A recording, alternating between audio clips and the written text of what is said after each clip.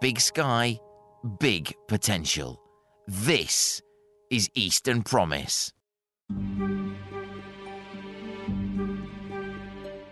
What is a civic university? Their size, whether that's the physical footprint of the campus or the sheer number of staff, students and visitors passing through every day, give universities a unique ability to affect change. And the University of East Anglia is one of several exploring their role in society, considering how best to deploy a university's transformative power to better connect with and generate benefit for the wider community and the region. After all, they are the University of East Anglia. My guests this week, Dr. Johanna Forster and Dr. Ben Little, are leading this project for the UEA. We sat down in the UEA's own podcasting studio at Broadcast House in the centre of Norwich for a very enjoyable, insightful and exciting chat about the project. Here are some highlights of the 2 hours we spent in conversation, and we joined Dr. Ben Little explaining how universities and academics are well equipped to take on this role. Because universities are sort of curiosity-led in terms of research programs, like most of the time, it's about where does an academic's expertise lead them and how can we make meaningful connections in the region? You know, because it has to be led by the research, it has to be led by the intellectual inquiry. And that doesn't mean we can't do we do amazing things, right? Yeah. We do build these relationships, but it takes time. And it can't be sort of dictated from a sort of central role. It's much more about curating, nurturing, sharing understanding, sort of trying to, and particularly with universities which have been so heavily marketized in terms of the structures around them, in terms of the sorts of measurement that come on them. People are under a lot of pressure to deliver very specific things against very specific targets within that context of sort of individual self-management. So relationship building in that space is a gentle process. Yeah, of course, absolutely. And I think what's interesting is that you have that model that you've just described, and yet universities are seen as, often a closed ivory tower where information's generated, and they might not have very, very clear, strong links with the places that they're based within. And I think that's what we've done and what we've tried to do through the methods that we've been using for this kind of grassroots co-production of the sort of agenda that we want to use through our civic program. So yes, we've got an idea maybe of the sorts of things we might want to do because we understand the place we work within. But it's an unusual way of doing things to have a series of open meetings across a region, Norfolk and Suffolk, and say, come along and you tell us the sorts of things that you think a civic university should do and behave, what are the values, the principles going forward. And then, as Ben has described, then actually taking that and not just taking a few notes, but that has, written up in books, and then we will use that to, help structure the foundation of the whole program. So what's interesting to me about what you've just said, Johanna, is I would imagine that you get quite the wide range of opinion, view, particularly when you open these things out to the public. And as they say, decisions are made by those who show up. And so how do you kind of manage the spectrum of views about because on the I don't know, you can tell me far better, but on the one hand, do you get the university bastion of the wokerati on the other, and on the other side, support all these things, LGBTQ plus rights, refugee rights. I mean, I went to a UEA event. It took me ages. It's funny what you said about these things taking a while to build, because I went to, for a while when I started, I struggled to get the UEA to make headway getting into the UEA and its structures. And then all of a sudden, I've had the UEA has almost been not quite a weekly presence, but the UEA featured this week. They featured last week, and not last week, the week before last, and so on and so on, which is great. But it just speaks to what you said. I'm sort of jumping around a bit, but it speaks to what you said about them taking time to build. But I'm just to backtrack to my actual point, which is in there somewhere. how do you deal with that, with the spectrum of views you're likely to get, especially when you involve the public? So I mean, these meetings, they're not just a soapbox for people to come along and say, you know, have a you know, a long protracted oration about something. What they do is they allow people to come into this. They are called open space, so they're set within a large room. People sit in a circle. There's a long kind of opener about it being a safe space to come and talk about the sorts of things. That's so important, yeah. Absolutely. So we give that kind of setting, and we really build the kind of the feeling in the room, the emotion in the room around, you know, anything you think is important relating to this question that we put on the wall. What does a civic university mean to you in this setting? And then come into the circle and say what you want to say, write it on a post-it, put it over in what we call the marketplace. And then we have some amazing student helpers that then basically organise those ideas into mini discussion forums. So the agenda for the day is basically set by the people that turn up, and whoever turns up are the right people to turn up, and because they showed up, right? So, you know, giving a day is a big deal in our busy lives. And then they put out what they think is important, and then those things are the discussion points, and then that ends up being written up for these books. So it isn't a sort of chaotic scene.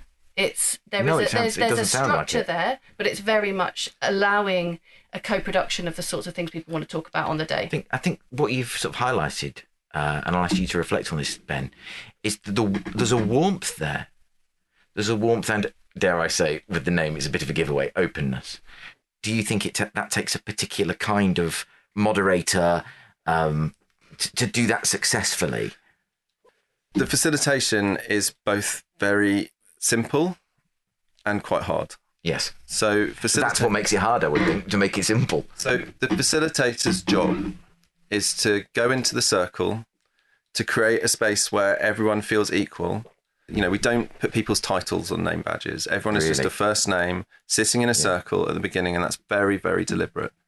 The facilitator's job is to suck the authority out of the room and create a space where the participants are capable of being a little bit vulnerable.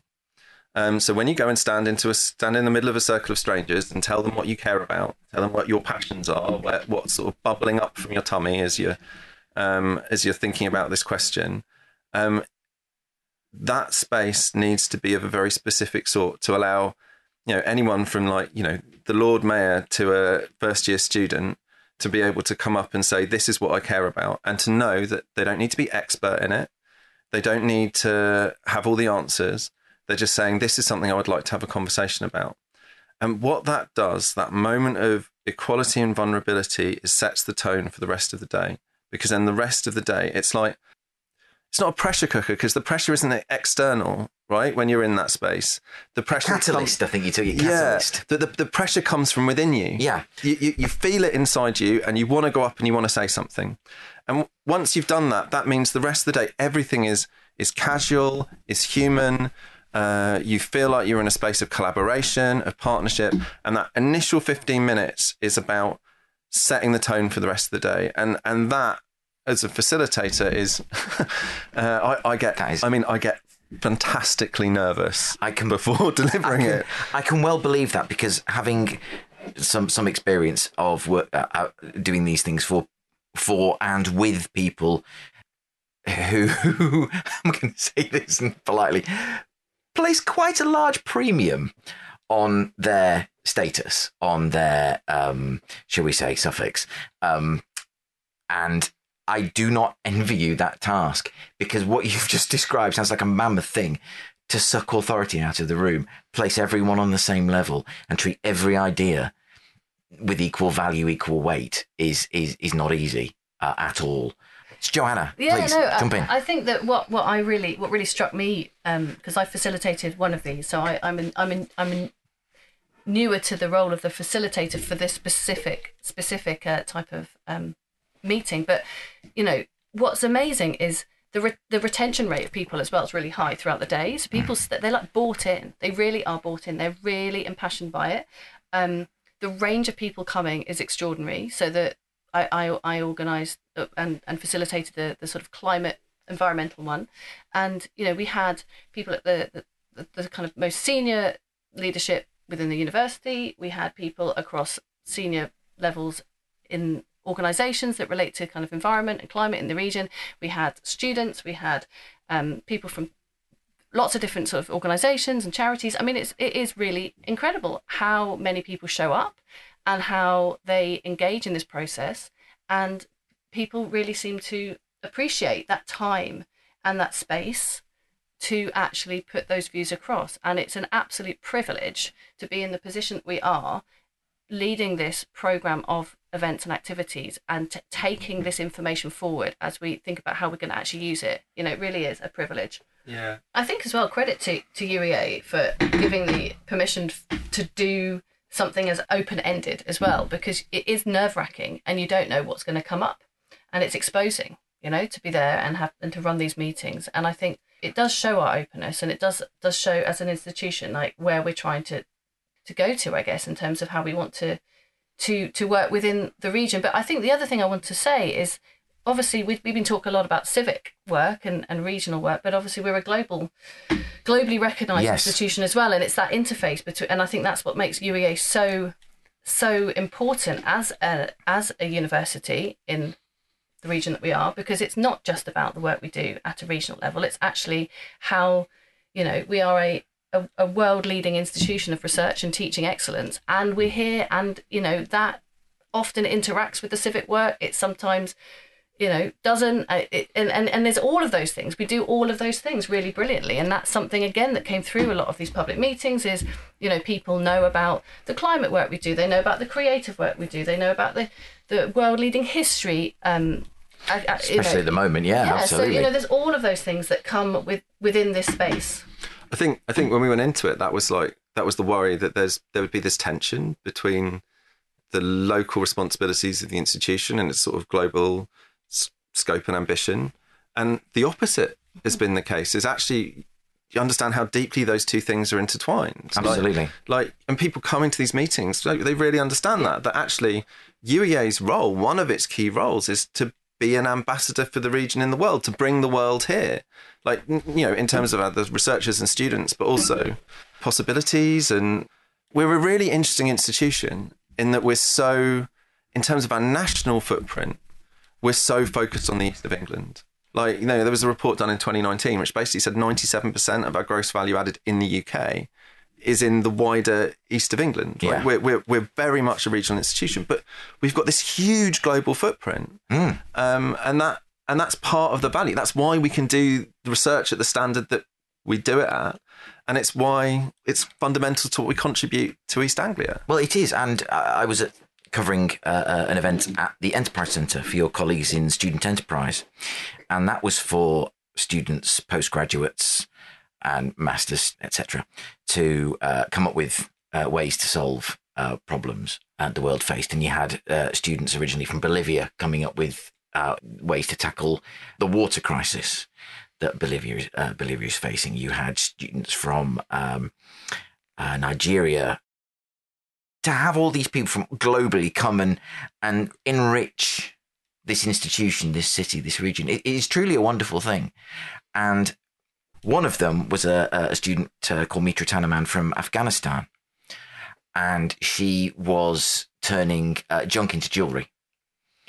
And to do that and to engage with what she was doing and see that there was a human being on the other side of it, I think it speaks to a fundamental core part of what you're doing, which is fostering understanding, and through understanding, fostering acceptance of a wide range of viewpoints, which is being lost, I think, at a frightening rate in the world at present. But I'm going to sort of cycle round, because you've got the many varied strands of the work you're doing, and there's a legal aspect. You talked about the climate aspect, and we've sort of covered. We've had Asher Minns on the podcast talking about, you know, the urgency of the climate aspect. But could you just drill down a bit more than you already have into the various strands and how you're kind of pulling them together into the one? Because the charter, I think, is the end aim of what you're doing.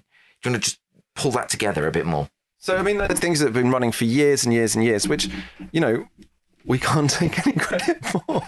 Like, they just exist. They're part of. That's what I mean. It's like this civic work is so deep in the institutional DNA, and what we're trying to do is we're trying to put a structure around it. That's exactly that was what I was very badly struggling towards. I mean, is the threads that you're using to pull all these things together and turn it into something at the end, which is kind of what I think is great, is that there's so many people trying to push towards the same ends, which is to be civically aware, civically minded. There's an inherent belief, and I'll love Johanna if ask you to reflect on this, and then Ben. I think there's an inherent belief that as well as we are doing, and you get to see doing this, some truly amazing, wonderful people across Norfolk, Suffolk, Cambridgeshire, Essex, doing some really incredible work that the world knows about, but often we have no clue internally in the region. But there's some people doing incredible things, and they need to be championed. They need to be celebrated. And I think that's what you guys are doing as well, to bring that together and say, what you're doing is amazing. And it has so much more potential beyond what you're doing. I mean, is that something you recognise? Yeah, absolutely. And I think that there are examples of work activities happening that, you know, again, we can't take credit for this because it's just showcasing and supporting the work that our colleagues are doing most of the time. But something that I was involved in recently was a piece of work and thinking around kind of cultural heritage loss at the coast. So, you know, Haysborough, and we exactly, you know. Right. So we live in a beautiful county where we have an eroding coastline that's been going on for centuries, but obviously people's lives are being deeply affected. And so we had a brilliant meeting of people from Norfolk and people from Ghana come. It was a conference. Really? Yeah, and it was about sharing stories, sharing experiences, sharing research ideas around a common theme, which was, you know, environmental change impacts on the coast, specifically relating to heritage loss. And I think that that's a really lovely example of where you know, the people that were involved in that conference, in that meeting, they spanned environmental science, they spanned the arts, they spanned humanities. We had archaeologists there, we had engineers, you know, people working at different levels in different communities in different parts of the world, but all talking about the same sort of thing. And it's about kind of sharing those experiences and valuing what's going on and thinking about, is there a common language? Is there a common kind of narrative we can give to those sorts of things that maybe, you know, haven't necessarily been talked about regionally or globally? And, you know, where can we go? And again, it's a great example, I think, of where UEA can offer that kind of that structure. Do you know what? I think, if I may, you are selling your contribution short there, because yes, these people, and to take nothing away from all these various projects and what they're doing, which is incredible. And there are a few things more beautiful than people doing things for the good of their community because it's the right thing to do. But what you're doing is creating a hugely important framework. And we talked about this a bit earlier, the nature of a virtuous circle, and how the East of England is building one at Honingham with the Food Enterprise Park. That virtuous circle of agri-tech, food production, the food innovation cluster, academic research, all going in to produce something that's really going to put a stamp on our region. And you guys are doing the same thing in terms of a civic virtuous circle. You are the connecting tissue, if you'll allow me to be grandiose for a second. I never usually need permission, but the connecting tissue between all these fantastic community initiatives, and you are bringing them together to create this wider picture of a civically minded city, a civically minded region, and a civically minded institution that wants to do the best by the people in its locality, and as Ben said, and you've articulated, beyond, because it is the right thing to do. And I think that is a tremendously powerful thing. And Ben, can you just reflect on my little... I mean, I couldn't have said that. Only you're allowed to say that. Rubbish. I mean, like, look, if you go to London, mm-hmm. you know, you can throw a stone and you can hit a university. You can hiss now, folks. Yeah. UEA, because UEA exists for the region, because it was founded by the region, in it, for it, to meet, you know, the higher education needs of East Anglia. And it's done so incredibly successfly. I mean, we're not taking any credit for that. We're just stop being so... We're just custodians, right? We're like, you know... Yeah. Imagine what this region would be like without this higher education institution. It would be a very, very different place, and it's a much richer place because of it. And that means we've got a big responsibility to do right. Can I raise, because this fascinates me, both because it's the geography, the infrastructure, travel-wise of it. Obviously, University of East Anglia is Norfolk and Suffolk. What interaction do you have with Cambridge and with like Essex, which are kind of key parts of the region? Obviously, Cambridge always seems to have its own SHIT figured out, on the surface at least. But what kind of... There's a funny face being pulled there, like... I mean, I think Cambridge is doing all right with its university. I mean, they've got one there, haven't they? I think they have, yeah. I've heard of it. Is it? And of course, there's ARU, of course. Oh, yeah, that's what I meant. Anglia Ruskin. Yeah. Oh, you meant them? Okay, that's fine. There's another one, but nobody goes there. But okay, that was one question. They're doing all right. But I mean, I think actually we're thinking quite a lot about, like, you know, what, not just in the civic level, but thinking the civic level with all the sort of other activities, and thinking the sorts of things which we should be supporting in terms of developing new curricula, sort of the sorts of graduates that the region needs, and those sorts of things, and like closer connections to the sorts of things happening in Cambridge, like around game design, for instance. I mean, I think there's like, if you look at, particularly thinking about Norfolk here, you look at Norfolk and you sort of think about what's Norfolk's future going to look like, and how can UEA, you know, rise to meet those needs. And there's some really obvious things, right? Like, we need more dentists. Right, so we need like dentistry school of some description, or some sort of way of supporting the training of new dentists. That's definitely really important. And, you know, there's lots of thinking going on around that. But you look at like what's going to happen in terms of economic growth and development in this region, and we know what's here, and we know that it's really important, and we really do good work supporting that. So, you know, stuff around agriculture, as you've talked so eloquently about. Around, like, you know, coastal offshore energy, like that's really important. That is really important. I've heard the figure that 40% of the UK's energy supply could come through the South North Sea, and that's Norfolk, right? Yeah. But more than that, you know, we're not a county that's clamouring after, like, you know, heavy industry. We're not a place where we're going to be, like, you know, making steel in vast quantities. No. Probably the fishing fleets are not going to come back to Yarmouth in any time soon. But we are a place where, you know, and we know this through the meetings that we've held, the public meetings, that, you know, there are a lot of big employers, anchor institutions, if you want to use that terminology. You know, Lotus is a good example of one, you know, where they, you know, these businesses want to employ local people. They want to employ young people here, people, you know, from Norfolk, like living here. They want to, you know, bring their families up here. So it's also about actually making sure that we do offer the right kind of training and skills to retain our you know, the next generations. What I just wanted to come back to something you'd said about, you know, whether we work closely with other universities within, and we do. I mean, we're part of the Eastern Arc. So, you know, you've got the UEA, you've got University of Essex and Kent, and so this is a collaborative sort of umbrella collective, I guess, of universities within the Eastern Arc. And so through that mechanism, you know, there are collaborative funding bids that go in for research and conferences and things like that, and students, and, you know, lots of activities happening. Again, you know, not taking any credit for that at all, but that's out there. That's been going on for some time. Can I jump back to Lotus? Yeah, jump back to Lotus. Go for it. But it's like, yeah. So it's thinking about things like Lotus, and thinking it like, you know, high tech, high skill, low impact economy. Like, that's the sort of thing we probably want to build here. Like games, we've got the writing, you know, a centre for arts, culture, heritage, those sorts of things, tourism. Like, that's the sort of way in which we can develop. And that's like those links through to Cambridge, for instance. I think like, there are there, and the, you know, the corridor Tech East. Yep, Tim. Shout out to Tim Robinson there. Okay.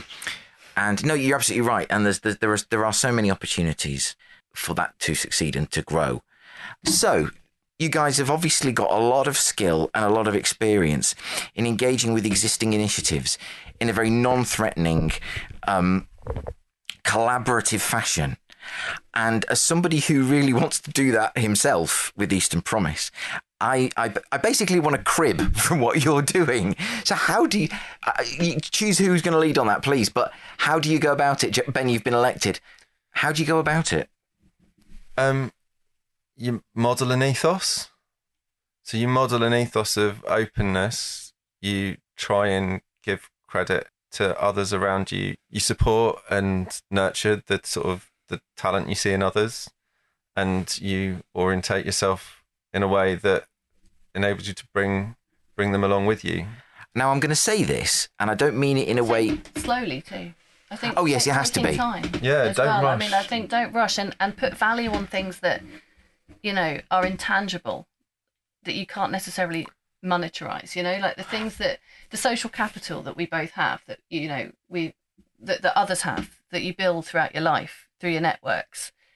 Not in a strategic way, not looking over someone's shoulder to see who might be better to speak to in the room, but like valuing each conversation and building on that and taking a mental note that you want to follow something through. I mean, that's how a lot of what we've done at work and outside of work, I think, has grown, and why, I think it's fair to say, like, it's snowballing quite quickly, this whole process. Like, don't prejudge outcome would be the other thing, being open to anything happening. And curiosity. That's interesting. Yeah. Right? Curiosity, like always. Oh, that's so important. So, you might come from our point of view, we're both academics, right? So that's our kind of like foremost kind of grounding in a way. And like we both come from completely different disciplines. So we, are curious though in things that we might not know anything about. And then you can kind of join those links up and think, oh, that's something there that, maybe I could like build on, or you should speak to so-and-so. And also it's about, I think, as well, ego. Like, it's not all about us. It's not about us. We're just, as you said, the custodians. So it's like, these are not necessarily our relationships. We were happy to help, foster stronger ones in different places where they matter. So, I mean, you've described, I think, a number of really simple concepts in a really elegant and eloquent way. Ben, you basically described, and I know you might not see it this way, and I don't think you even mean it this way, but what you've described is leadership in its purest, simplest form. Yes. And it's both of you. It's an idea about what leadership should is. Be. Mm-hmm. Yeah. Well, I think we're quite conscious of that. I think so. Yeah. And we also co-lead this process, which I think is something, and that's noteworthy, to have a senior leadership position in a university that is a co-leadership position. Yeah. It's almost unheard of. Like, Johanna has many, many, many skills that I don't, and the reverse of that. Well, that's I mean, that's key. That's I think many of us can think back to sort of fulfilling working relationships we've had, where you've just clicked on a professional level with someone who brings the thing that would make your brain explode. I think there's, so just on the co-leadership thing, I think there's also another like really important like not about us reason to do it, in that so many things that happen in this world are often seen as like, so and so's project, or there's that sort of sense of someone having a territory and they're going out and doing something, and when there's two of you, you can do the work. And I fully acknowledge that I am guilty of what I'm about, of the thing I'm about to describe to you. I am so guilty of this. My baby, my baby. And you can't do that, at least not individually. You might do it together, but you can't do it individually. And, you can't do what I sometimes do, which is resist very sensible suggestions from other people, simply because it's mine and I know what's best. We filter out the bad ideas before we get to that point, right? I don't do that. It's that thing of like, I mean, I do this all the time. I'm really certain, like, this is the thing. This is the way. Like, this is the way. And I can go to Johanna and she'll be like, nah. And like, it doesn't happen very often. No, it doesn't. But yeah, no, it really, that is important. There's a filter there, isn't there? And there's a sense check, and it's all sorts of things, really. And it's also recognising, your own weaknesses and where somebody else will fill those. And that's brilliant. And it also gives you confidence, because it means you can do more. And what you, just to track back, because I interviewed Nick Talbot, who's director of the Sainsbury's Lab, yesterday. And what he said is something that you have echoed unknowingly.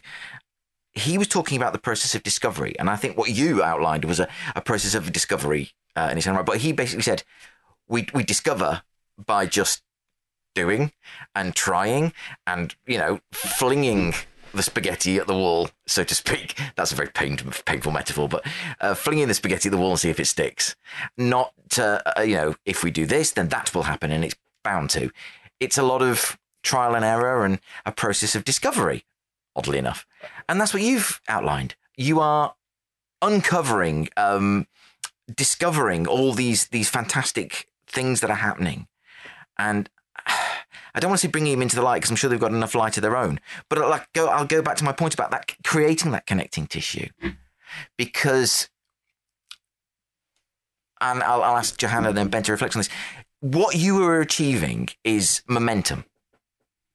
And that has, and I hope, I believe and I hope that that's what Eastern Promise is doing in its own quiet way, is achieving momentum, which creates a kind of a force of gravity that pulls in people with ideas and of people of will. And I've always thought you do these things by a process of the coalition of the willing, and you don't do it by just about to say that. Constantly banging at the door of the people. You don't bang at the door repeatedly of the people who don't want to work with you, no, or don't share your values. No, you go to those that do, and you pull in those that do, however big, however small, and you focus around those shared points of value. Just ask you both to reflect on that. Let's start with you, Johanna. Well, you basically just said what I was going to say. So I'm sorry about that. I'm happy to reflect on that. Yeah, I mean, that's absolutely our ethos. Ben used that word, ethos. That's the ethos. We, there's this thing about thinking about the institution of UEA, and we didn't want to make people do something they didn't want to do or think in a way they didn't want to think. That's not what we believe in.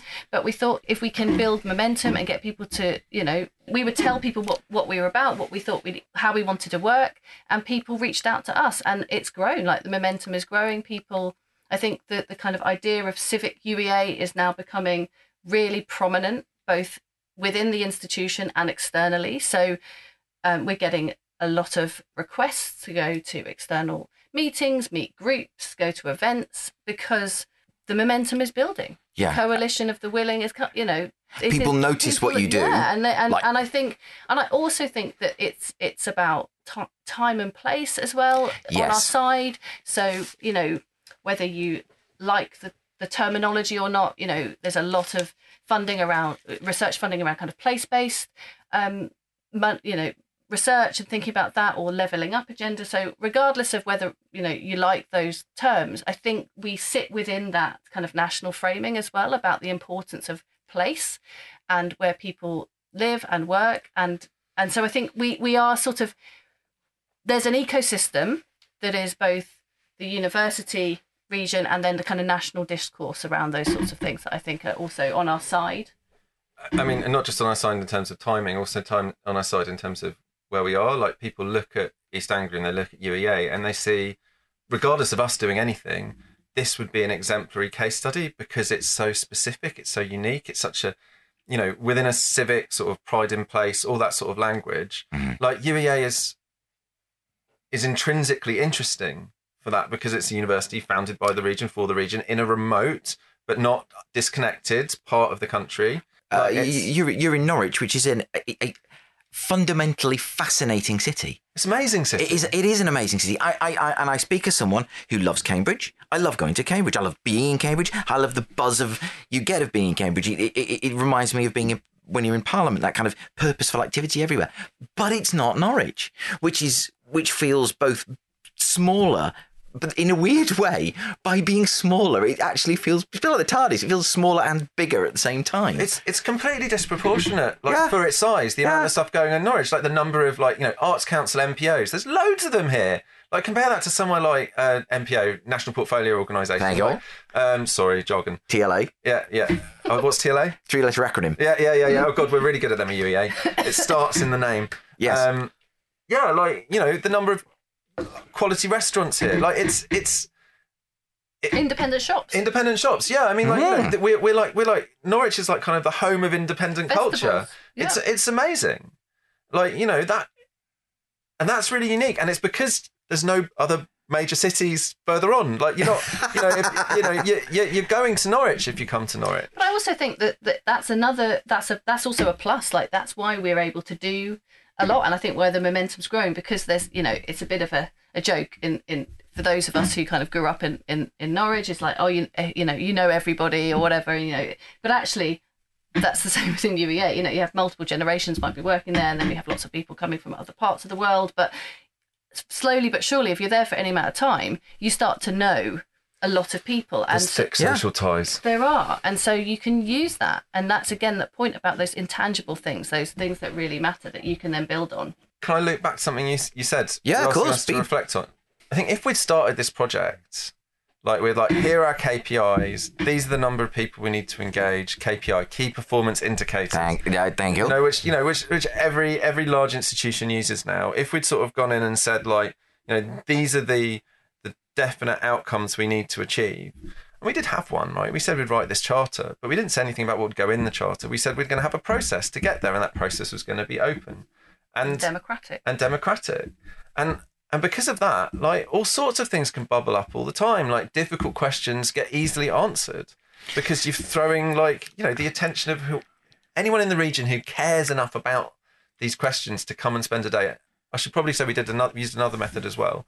But, like, in terms of the open space meetings, like anyone who cared enough to want to think about that for a day with other people, you get through tricky questions quickly because there's more eyes on it. There's more thought. There's more people caring about it. We've been recognised nationally for that approach as well, we should say. Oh, great.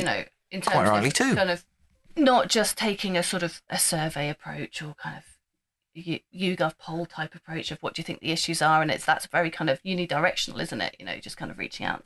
That's not real consultation at all. So I think that recognise at a kind of national level that what we're doing is quite special. I mean, it really is. What you're describing is you are striving for things that fundamentally defy measurement. What do you measure caring against apart from not caring? What do you measure? How can you gradate feeling? Gradate, is that a word? I've just made it up. Write that down. No, that's exactly it. How do you gradate feeling about place? You're putting yourself at the mercy of the elements almost, of sort of really primal things. When we our AGM is called Court, and sort of all of the sort of regional stakeholders come, and I had to try and find a phrase to say what we were going for, because one, I was saying we're not going to rush this. We're not racing. We want to do this properly. We want to do this in a meaningful way, and the outcome that we want is we want people to feel like UEA's in the water. Like, it was like, we're in the water in the region. Like, when people think about a civic institution that supports them, their needs, their aspirations, their values, like, UEA is in the water for them. You basically want to people to feel that UEA has their back. Yeah, we do. We're in this region, and UEA has my back. Yeah. I may not be a student at UEA. I may not have a child who is a student at UEA, but I live here. I'm part of this region, and UEA has my back. Yeah. And it's where you'd go to for different things that you might want. It might be that you just go there to use the sports park. Got this amazing sports park, right? Yeah. Absolutely incredible. 1.3 million visitors a year. Yeah. It is incredible. Absolutely amazing. Yeah. Or just to have a wander around the beautiful park.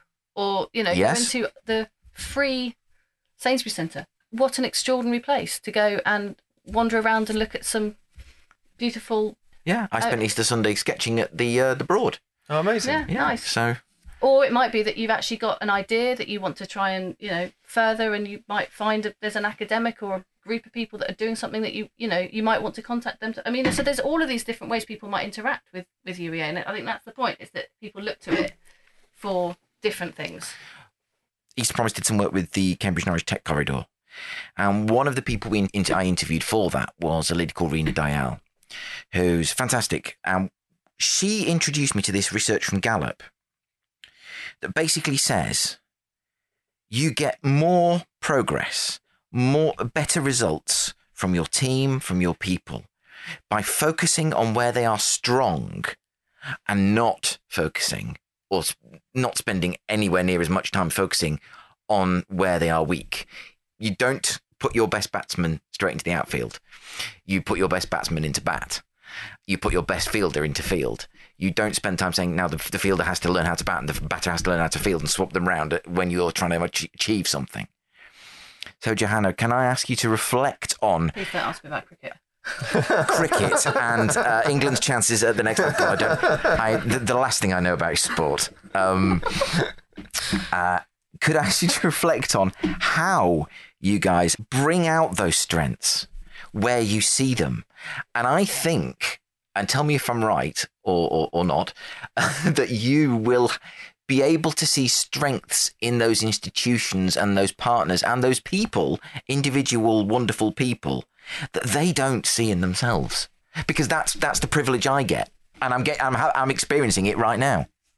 Oh gosh, that's a difficult question. So, I mean, in terms of other institutions and organizations, or people within UEA. Well, either, because I'm just confident that you will, when you're doing this work, the civic university work, and you're engaging with those outside partners and individual citizens, you will, in many, if not most, you two guys will see in them a strength and ability and a contribution that they undersell or aren't confident in or simply don't realise that they have.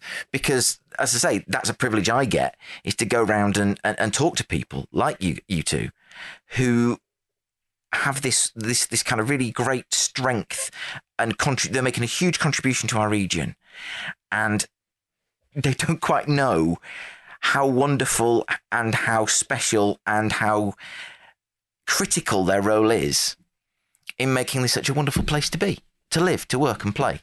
God, I've gone flowery. I'm just sort of I'm actually thinking. I think that universities are they're hierarchical. They're structured in particular ways, and if you think about ours, we have your school that you're affiliated to. So I work within the School of International Development. Ben is in the School of Politics. Philosophy, Languages and Communication Studies. There we go. Get that bit right. Sorry, that was my degree. PPL. Yeah. Yeah. See, we do things by acronyms, so I never remember. TLA. So we're in schools. I'm in the School of International Development. That's within the Faculty of Social Sciences, and then Ben is in a different school to me in a different faculty, and then we've got multiple faculties. So we've got the Faculty of Medicine, of Sciences. I'm in Social Sciences, Humanities and Arts. And so the point is, we are sort of an umbrella over that. So this civic role we have sits outside of that. And I think if I think about some of the things you've just said about how we interact and how we bring out the amazing work people are doing, it's because we're doing it. We are academics, so we do understand and we are curious, and we can draw links and critically think about some of the linkages and the opportunities that might arise, but we are seeing it at a university wide level, and then we have access to all the other parts of this huge ecosystem of the university through kind of the communications and the public affairs and all these other elements, and then we are able to bring that to some of these specific brilliant things that people are doing. And I think I'm speaking this personally now. When I didn't have this role and I was working as a sort of more junior academic, it was a complete mystery to me to work out how I could promote some of the stuff that I was doing. And so I think that that's certainly something that's come through with the conversations, showing people the way through this large institution and how to how to better promote it within the civic remit that we sit within. One of the first things we did, which was just really simple, is people do this stuff because it's in their DNA, because they care about the place, they care about the work, they care about the people they work with, and so they'll often do it without any sort of expectation of reward or recognition, and they just get on with it. They often don't feel the need to shout about it. And that's another problem. They might not even put it on their promotions application, but they didn't think to put it there because the metrics didn't used to value it. And now they do. And now they do. So see how people get promoted for civic activity, or is in the criteria. Yeah. And it wasn't before. Yeah. And that was the easiest thing to do. But also just like a simple, really important thing, just to say, actually, like the university values this, it recognises it, that if you're doing this work, it's a meaningful material contribution to the university's like social mission, basically. Why are we here? Yeah, it's why we're here. I was going to say, what is the point of us being here if we are not? Yeah. Also. Yeah. So this very simple thing. Yeah. We put out an email. Yeah. This is who we are, Ben and Johanna. This is what we're leading. Email us if you've got something you want to tell us about. We were inundated. Like we got a lot of emails, and we went and had meetings with people, and they told us all about the brilliant stuff they're doing. And again, it's another, I'm so brave. Gender setting. Well, no, I don't think it's brave. It was part of the job. I mean, that's what we thought was the way to do it. We knew of some things that were going on, but again, that's only within our kind of academic kind of spheres that we were already in. Just going back to sort of the broader question, I think there is also there's a modestness to the region. Yes. Yeah. And that's really, really deep. And people, even if they're not from the region, pick it up really quickly. It's get on, do excellent work, do it quietly, don't brag about it. And actually sometimes it takes people coming along to say, no, we're going to shout about you now. We're going to tell everyone about all the great stuff you're doing, and we're not going to be quiet about it. And if you get some recognition for it, thank you. That's what you deserve. Not them saying thank you to us. We're saying thank you to them. You've basically just this might be yours too, but that's my mission statement basically. And you've described me to a T. I'm someone who's basically bumbled in from outside the region. I got basically told by my wife, who's a Norfolk girl, we can live anywhere in the country you like as long as it's called Norfolk. Okay, darling. That's, and I really didn't care. I was like, fine, yep, that's cool. And that's how I've been here for now 23 years. And another privilege of what I got to do, working for a member of parliament, was you get to see everything at its shiniest, if that makes sense. Yeah. Because of the nature of those places you go and the meetings you have, everyone's on there, makes things sure that everything's at its shiniest.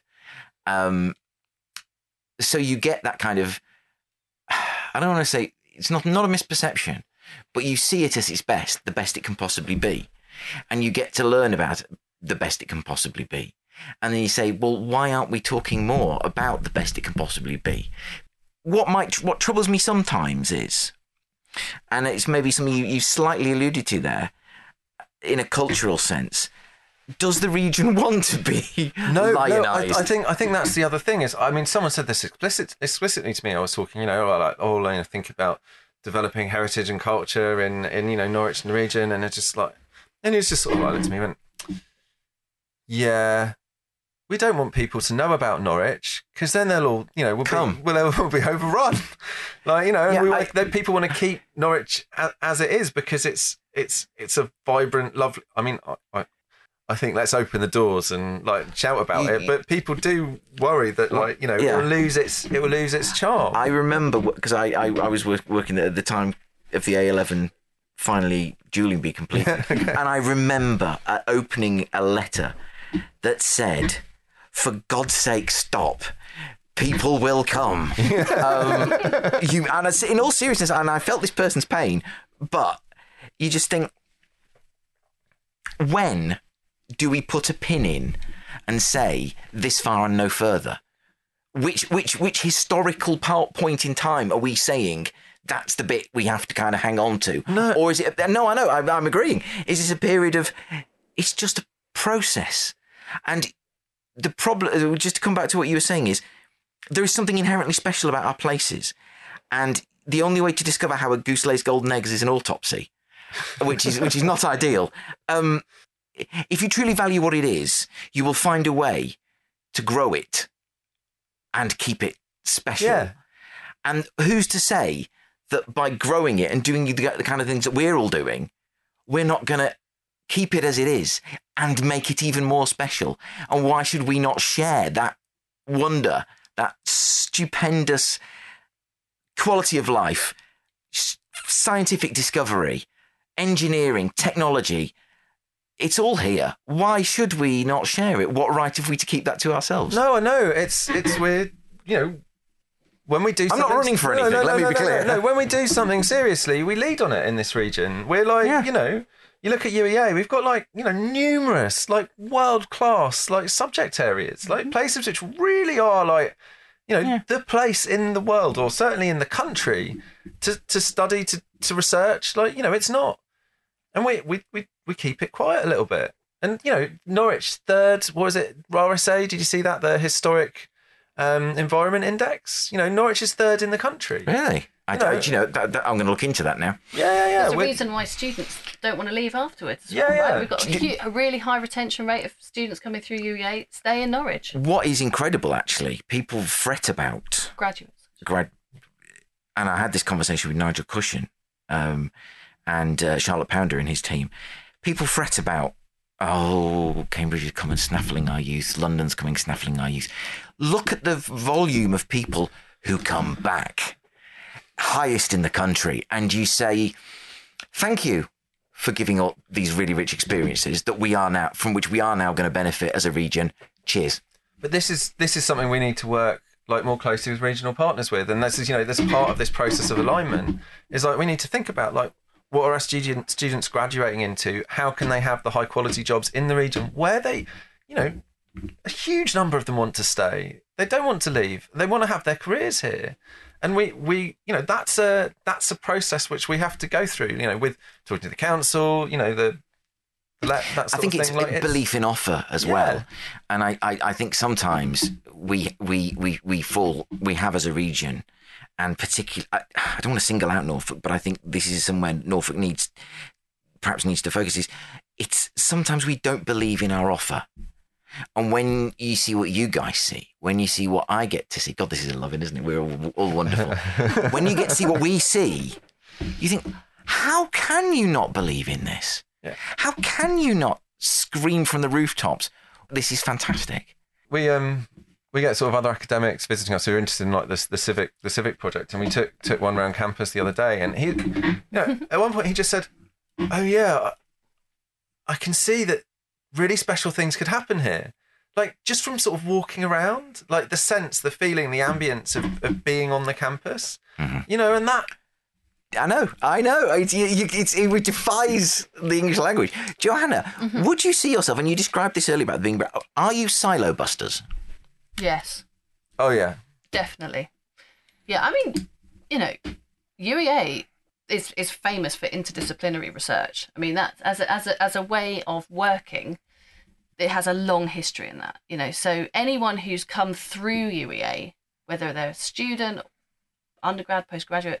I myself did my PhD in the School of Environmental Sciences, and that's a while ago now, but it's something that we're so used to doing, working with people from different disciplines, thinking differently, taking something from here, putting it over there, and this work with Civic has blown that wide open for me. So as someone I'm an environmental social scientist, but I now work with Ben, who works in media and politics, and I work with archaeologists, and I work with people in history, and suddenly I'm seeing things in all manner of different ways. And again, it comes back to the point about why I think our skills are quite complementary, because we come from really different spaces, but definitely that is what we're doing. And I think that's something that, again, UEA should shout about as much as we possibly can, because we do it really, really well.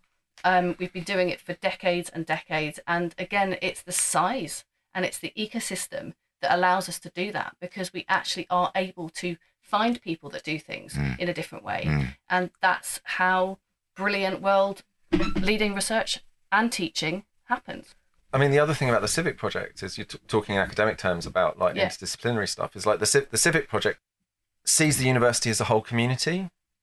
So, a huge project. We're supposed to be saying program. It's a program. It's not a project. It's not going to end. It's like it's for the university. It's going to continue. I'll go through, and every time you say project, there'll be my voice going program. Yeah, that's good. I like that.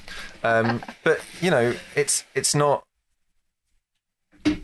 like academics over here, rest of the university over there. It's like seeing the university as a whole community, and community of communities, and community of communities in other communities. You have to, because without the wider community, and as you say, the community within the community, it would fall over in pretty short order.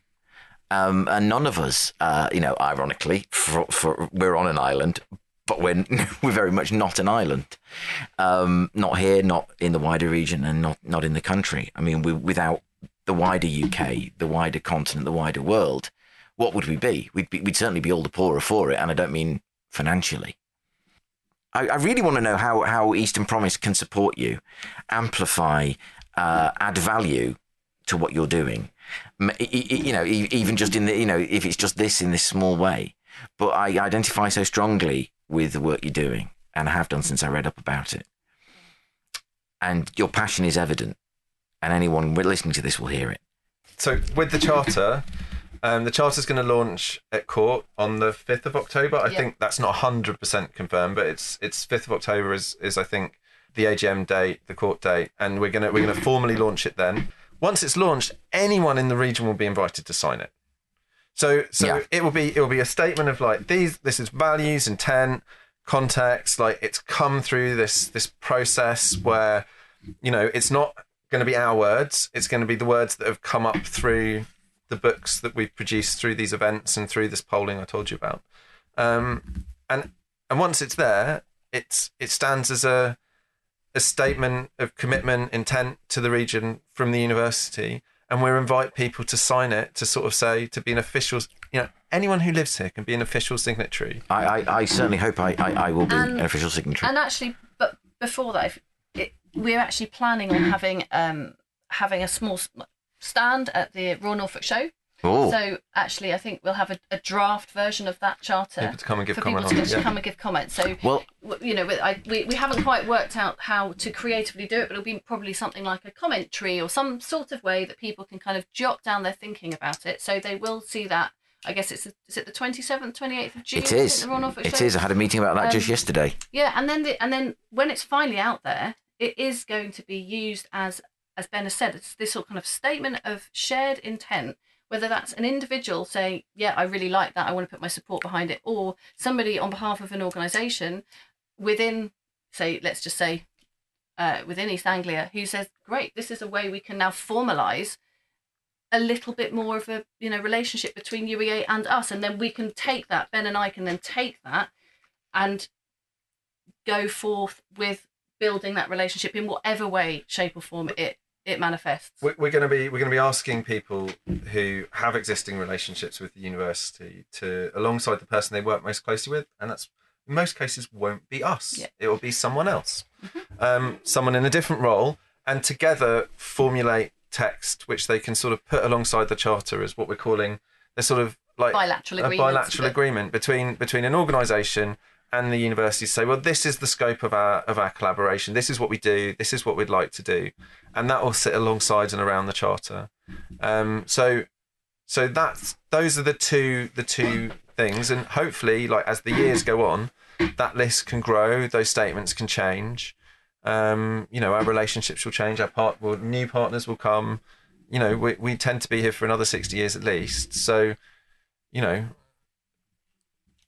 Well, and that bit's open-ended, isn't it? Like that's the point. It's like engage with us through this process, but you know we haven't pre-written, you know, the plan after October. It's as it develops with the people that and the organisations that want to.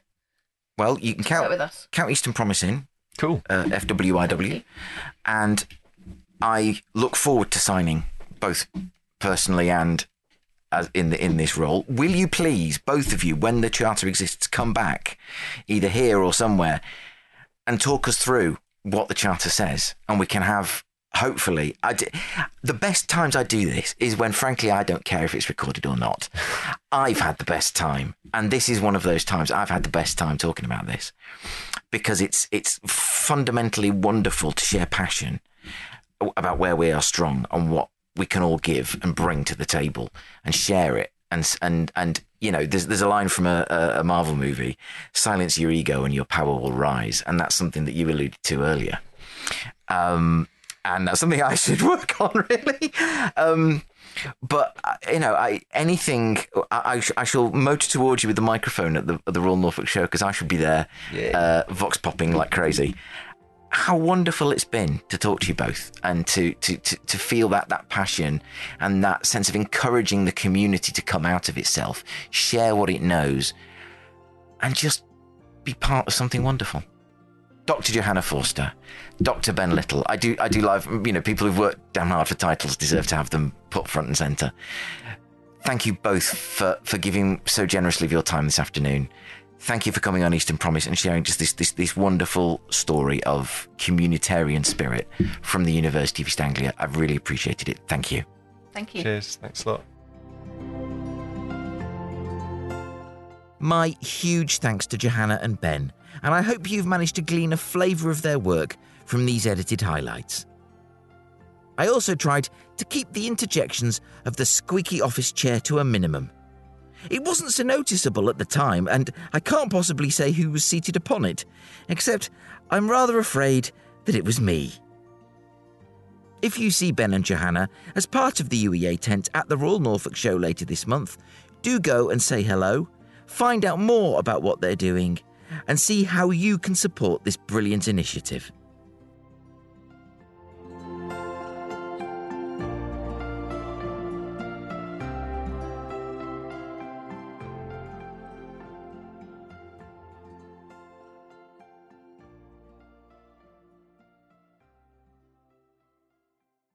You can contact Eastern Promise and find out more about what we do by visiting our website, easternpromise.org.uk.